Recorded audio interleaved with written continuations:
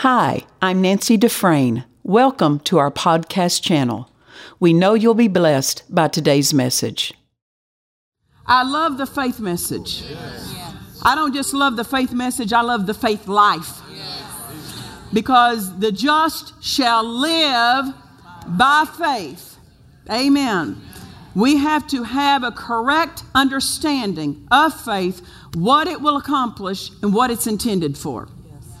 Many times people try to make faith do what is beyond what faith is intended for. Right. And so we see here in 2 Peter, and I want to read again, starting in verse 5. Besides this is 2 Peter chapter 1 and verse 5. Besides this, giving all diligence, look at this, add to your faith. Amen. How many of you know faith has to have something added to it? Yes. For faith to be effective. Yes. Add to your faith virtue. Add to your virtue knowledge. Add to your knowledge temperance. Add to temperance patience. And to patience godliness. And to godliness brotherly kindness. And to brotherly kindness the divine love of God. Love, walking in love with everyone. Amen. So notice this thing. Faith doesn't live alone. And if all you're interested in is your faith life, your faith will suffer. Because you have to be interested in all these other things that have to be added to your faith. Amen. Well, I'm a faith person. Well, you better think about love then. I'm a faith person. Well, then you better talk about what you do with your body.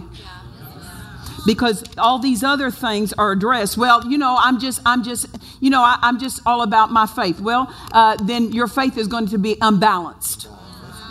Because to address faith, you have to address every arena of life. Why? Because the just shall live by faith. That faith is not just something we do, it's how we are. Yeah. It's how we live, it's how we think, it's how we respond. Yeah. Amen. Faith does not live alone. Then Peter gave us these lists of 7 things. A divine checklist. How often do you see that? A divine checklist. That these things must be in place because faith cannot take the place of any of these. Right. We cannot substitute our faith for one of these things and think that our faith is going to be healthy. Something's going to be lacking. Amen. Faith is a main ingredient, but there are these other ingredients that make faith work, that help faith to be effective. Amen. So, in giving this illustration, if you're making a real cake, not a diet cake. If you're making a real cake, there's going to be flour in it, right? But you can't, although it is a main ingredient in the recipe, you can't just take a bag of flour, dump it in a pan, and put it in the oven and think you're going to get a cake out of it. It's a main ingredient, but it has to have something added to it for the whole thing to work. Yes. For this cake recipe that has a base of flour, it has to have other things. The just shall live by faith, but you're going to have to add some things to this faith life so that your life can be as God intended. Amen? Now, let's say this. You have to add some eggs into a cake mix. You can't just say, I'm out of eggs. I tell you what, I'll double up on flour. I'll just add more of the right ingredient that I already am putting in. And that just doesn't work either, does it? Well, if you're not going to have brotherly love, if you're not going to have temperance, if you're not going to have these other things, you can't just double up on faith and throw it at your situation. It's not going to work. Faith is not intended to be a substitute ingredient for these other 7. Amen. They all have their place. Amen. Now, that doesn't mean that we're all perfected in all these, meaning that we're fully developed, but they do need to be abounding, is what Peter said, that if these things be in you and abound, you will never fall. Amen. Praise the Lord. Okay? So we're all growing. We're all developing. Amen. We should all be working on these other attributes, these other forces. Now, we are not healed by faith. We are not saved by faith. We are not prospered by faith. We are healed by God's power.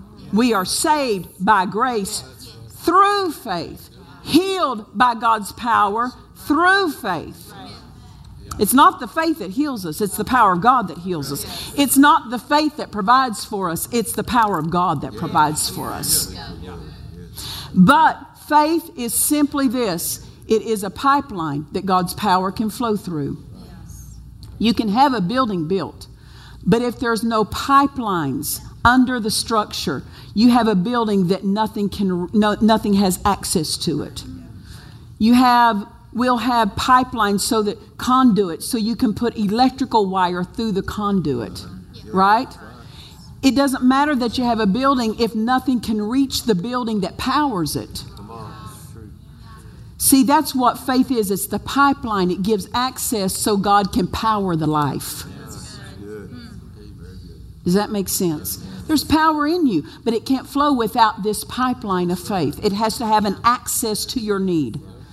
So that when you have a need that shows up, maybe you need the mortgage on your house paid, or maybe you need your insurance bill paid, you have to have faith in God toward that need. What is that? That's an access. That's a pipeline, a conduit. And then God's power will flow through that conduit of faith toward that need and meet it. Does that make sense to you? So this is what faith is. We could also call it a bridge.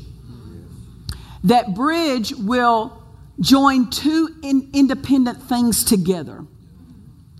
Here's God's power, here's your need. Then faith has to be a bridge so that the power can go across that bridge and meet your need. If we could say it that way. Now, we know in a time of war, many times the strategy of enemies against another country is bomb the bridges. Destroy the pipelines. Why? Because if you get rid of the accesses, then people can't get food in, they can't get weapons in, they can't get artillery in, they can't get supplies in if you get rid of the accesses. That's why the devil wants your faith. He wants to get rid of the access so that God's power can't reach your need. He wants to injure your faith pipeline so that what God has for your life can't reach it. Amen. That's why Jude told us, earnestly contend for the faith. Make sure you got faith pipelines flowing to the different arenas of your life.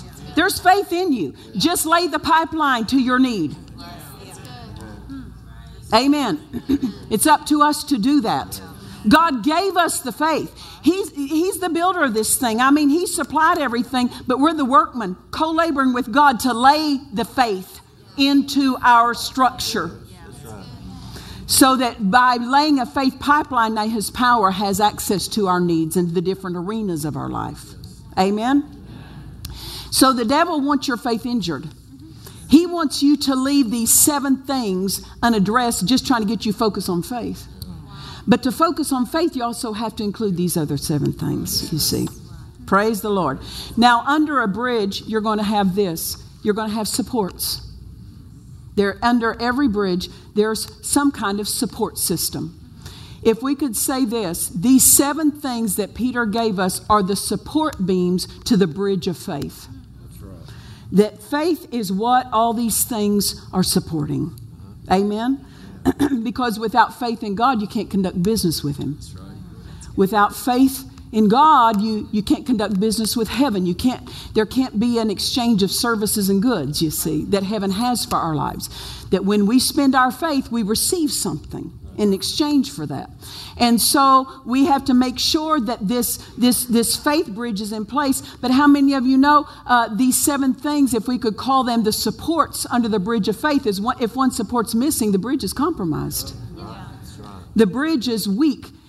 You don't want to go across a bridge that's compromised because you don't ever know when it's going to give out. It's going to give out, but you don't know when. Just because something doesn't look like it's giving out in your life. Well, I treat my spouse any way I want to, and I'm still getting blessed. That support's going to give out one day. And you don't know the day that it's going to give out. That it's going to give out because that support isn't there. The bridge of faith is going to give out on you at some point. Amen. So just because it doesn't give out today doesn't mean it's not compromised. And this is why we have to make sure that these 7 supports are firm under our bridge of faith. Amen. So I want us to look at 2 Peter again, chapter 1 and verse 5. He wrote, giving all diligence, add to your faith. And the first thing he says is virtue. Now, in other places of the scripture, the word virtue is translated power. But this isn't what is translated. That's not the definition for this word virtue here. The word virtue translated here is moral excellence. Add to your faith moral excellence. Why? Notice this. Love is in this list, but love is what is listed first right next to this word faith. Moral excellence is listed first. It's interesting that moral excellence bumps right up next to your faith. Meaning this, you can't live any old lifestyle you want and think your faith is going to work. You have to have moral excellence as a support for your faith to work. Now, where do we get our definition of moral excellence? From the Word. We don't get it from the government. We don't get it from society. Because the government will legalize what God doesn't call moral. It's not even what my church calls moral. It's not even what your home calls moral. It's what God's Word calls moral. You have to know this. God is a moral God. He has a code, a standard of morality that He operates by. And He made that morality standard clear in His Word. Why? Because those who operate within His standard of moral excellence will live a good life.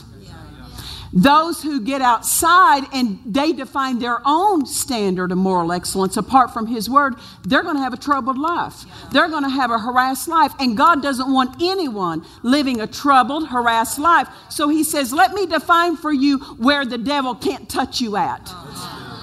This is the standard in my Word, that this standard of morality is where the devil cannot reach you. So to live moral is to protect our lives. To decide to step aside from God's standard of morality is to get on the devil's territory. So people will say, well, the church is against this, or the pastor's against that, or Christians are against that. We're for God's standard of morality. Why? Because that's going to give people the best life. Amen. We're not against people. We're for the right standard of morality that's defined in the Word. And God so loves people, and we so love people, we want to make sure people know what God's standard of morality looks like. Amen. Why? Because we want them to live the best life. Amen. So, know this. Just because society calls it right doesn't mean God calls it right. Just because the teachers in school call it right doesn't mean God calls it right. Just because it's legislated and on the books, government books, that something is right doesn't mean it's right. Amen. So that means you have a choice to make. Are you going to live by what society says is okay or by what God says is right? Because, you know, in all reality, every single one of us were raised in a different system in our home. Every home had its own system. You can't just go by, well, that's what my mama taught me. That's good if it lines up with the Word.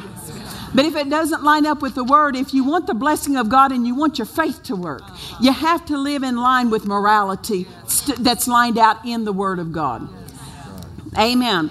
Now, Hebrews chapter 1 and verse 9, we see something about Jesus. Jesus lived by a standard of morality. Hebrews chapter 1 verse 9 says, Jesus was anointed with the oil of gladness above his brethren because he loved righteousness and he hated iniquity. What's that mean? He loved what was right and he hated what was not right. Now, why do people struggle with what's not right? they haven't decided to hate what's not right. If you hate that thing you're addicted to, you'll quit giving into it. Develop a hatred for it. Not for people, for an action, for an influence, for something that tries to bind you, an addiction. Say, I hate that. That's not me. I will not anymore. You have to hate what you don't want in your life. Amen. You have to love what is right. Amen. I love clean living. I hate dirty living. That's what you have to decide. What is clean, I love. If I don't love it, I'm not going there. I'm not participating in it. I'm not watching what I don't love.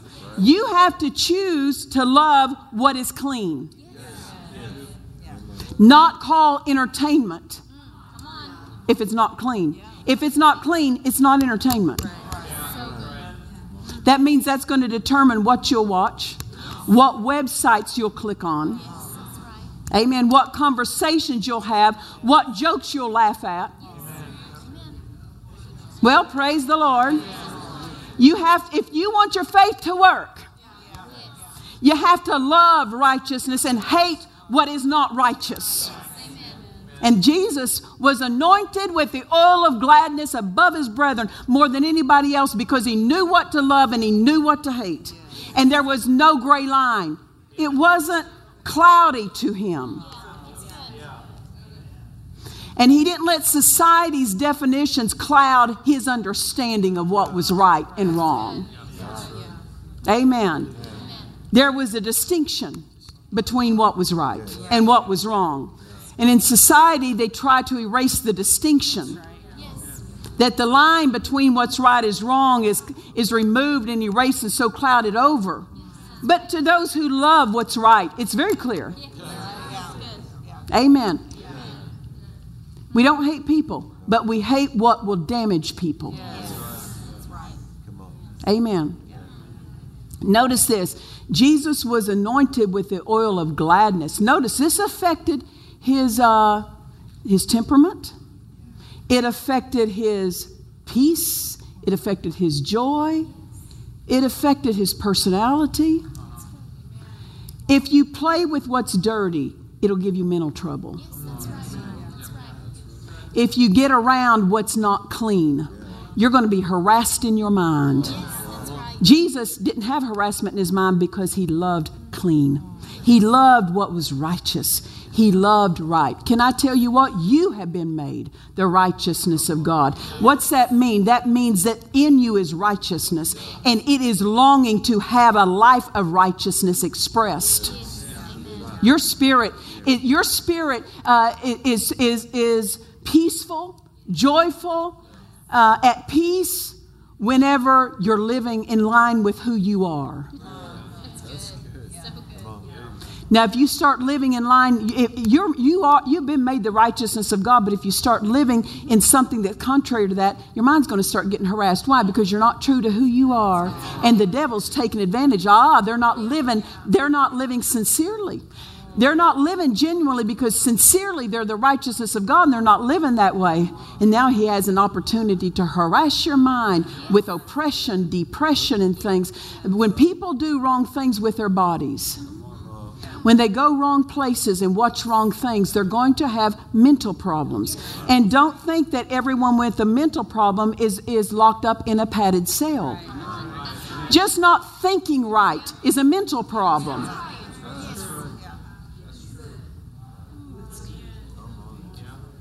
Amen.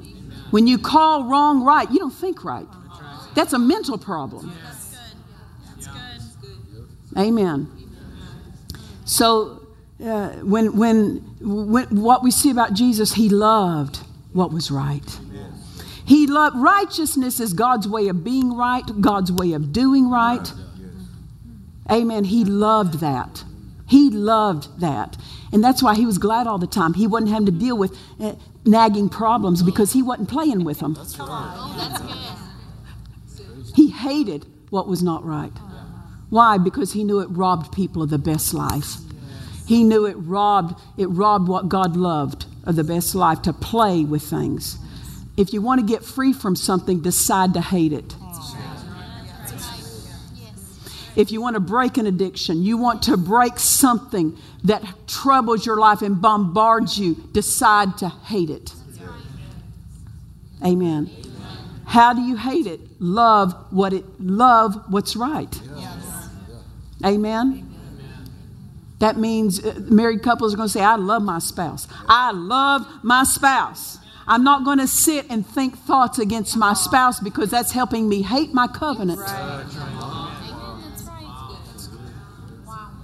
I'm going to love my spouse. I prize my spouse. No, they're not perfect, but you know what? Neither am I. So there we go. We fit. Amen. You don't have to wait for someone to be perfect before you're right toward them. Amen. If you love clean living and you love being clean, joy will be a flow of your life just like it was with Jesus's. When people are harassed, now I know this, the devil will, sometimes he'll get a foothold in people's lives through fear or worry. But much of what people are harassed with is due to the outcome of not living in line with who they are in righteousness. The most unhappy people in life are not the unsaved, because they're not righteous. The most unhappy people are backslidden Christians, because they are made righteousness and they're living a lie. They're living something different from who they are, and then they're troubled in their mind. Get back into righteousness. Get back into living in line with what's in you and who you are. Jesus has made you righteous. It's not what you earn. He's made you to be that. Now, it's our pleasure, our privilege to live in line with who we really are. How do we do that? If it's not right, I don't like it. I hate it. Amen. I love the flow of God. I love what God is pleased with. I don't enjoy watching something that my flesh is crying out for. I hate what my flesh may cry out for. You have to hate it. Amen. Praise the Lord. But if you hang out with and mess with what's dirty, you're going to be depressed. You're going to be oppressed. And the devil's got a right to take you when you're on his territory, because dirty is his territory. Clean is God's territory. Amen. You know, people say, Pastor, I'm having ongoing problems in my marriage. Well, what are you thinking about in your thought life about them? See, that's dirty. I'm not talking just to think ill and think offended toward your spouse is not clean. Oh, that's good. Amen. Watch what you're thinking. Watch what you say. Watch conversations you have with your family just so you can get them calling you right and your spouse wrong. Watch who you're telling something to just so they'll side with you against your spouse. Let me tell you something. Your faith is depending on it. Remember what Peter said, add to your faith moral excellence. That means every single part of your life has to be excellent morally. Amen? Christians who play with sin will have mental harassment. And it's not because the word's not working or God's not doing something. It's because they're on the wrong territory. Amen. We aren't left to our own ability to live right. We have His righteousness in us to help us. We have the Holy Ghost on the inside. We have the Word to draw on. Amen. The Lord is the strength of my life. I draw on that strength. It's what you yield to. It's what you remember and talk about and draw on that matters. Amen. We also have the Holy Ghost that will help us. If on the inside you'll have a check, don't do that. Then yield to that. Respond to that. He's trying to protect you from. He's trying to help you live in line with the righteousness that's in you.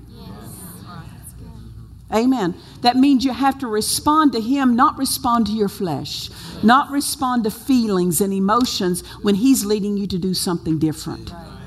Amen. What you respond to is going to fill your life.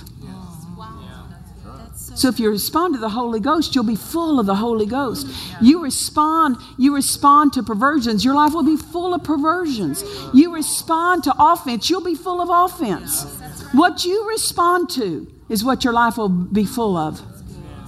Amen. Hallelujah. God's best is available to everyone. But to experience it, we have to walk in moral excellence. Just because it belongs to us doesn't mean we're going to be partaking of it. Amen. You cannot just live unclean and then double up on faith. Listen, I've had people come to me and say, Pastor, would you pray for me? Well, what's the matter with you? Well, I've got, this problem or that problem. Well, and then the Holy Ghost tell you, well, talk to them about their marriage. Well, let me talk to you about that. No. I'm not talking about my marriage. I'm talking about, God is trying to help with the moral excellence so that our faith will work when we believe in God.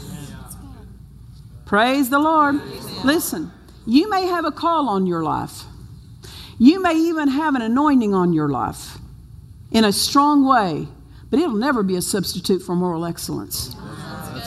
And don't you think that having a call dismisses you for moral excellence. It puts a greater demand on moral excellence in your life.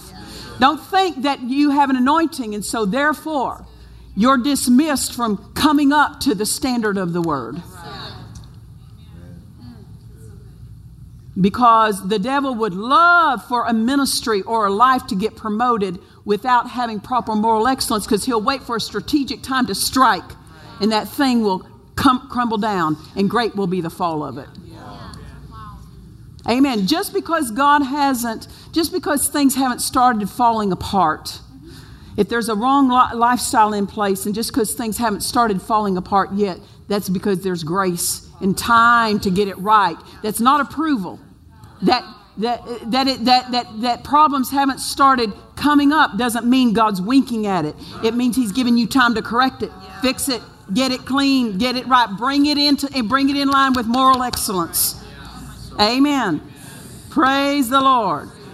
God, every single one of us had the pleasure of living morally in line with God's standard. What an honor.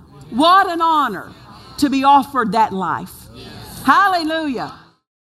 We trust you've enjoyed this message. Visit us at DufresneMinistries.org to learn of our upcoming meetings, share your testimony, become a partner, or visit our online store. This program has been made possible by the friends and partners of Dufresne Ministries.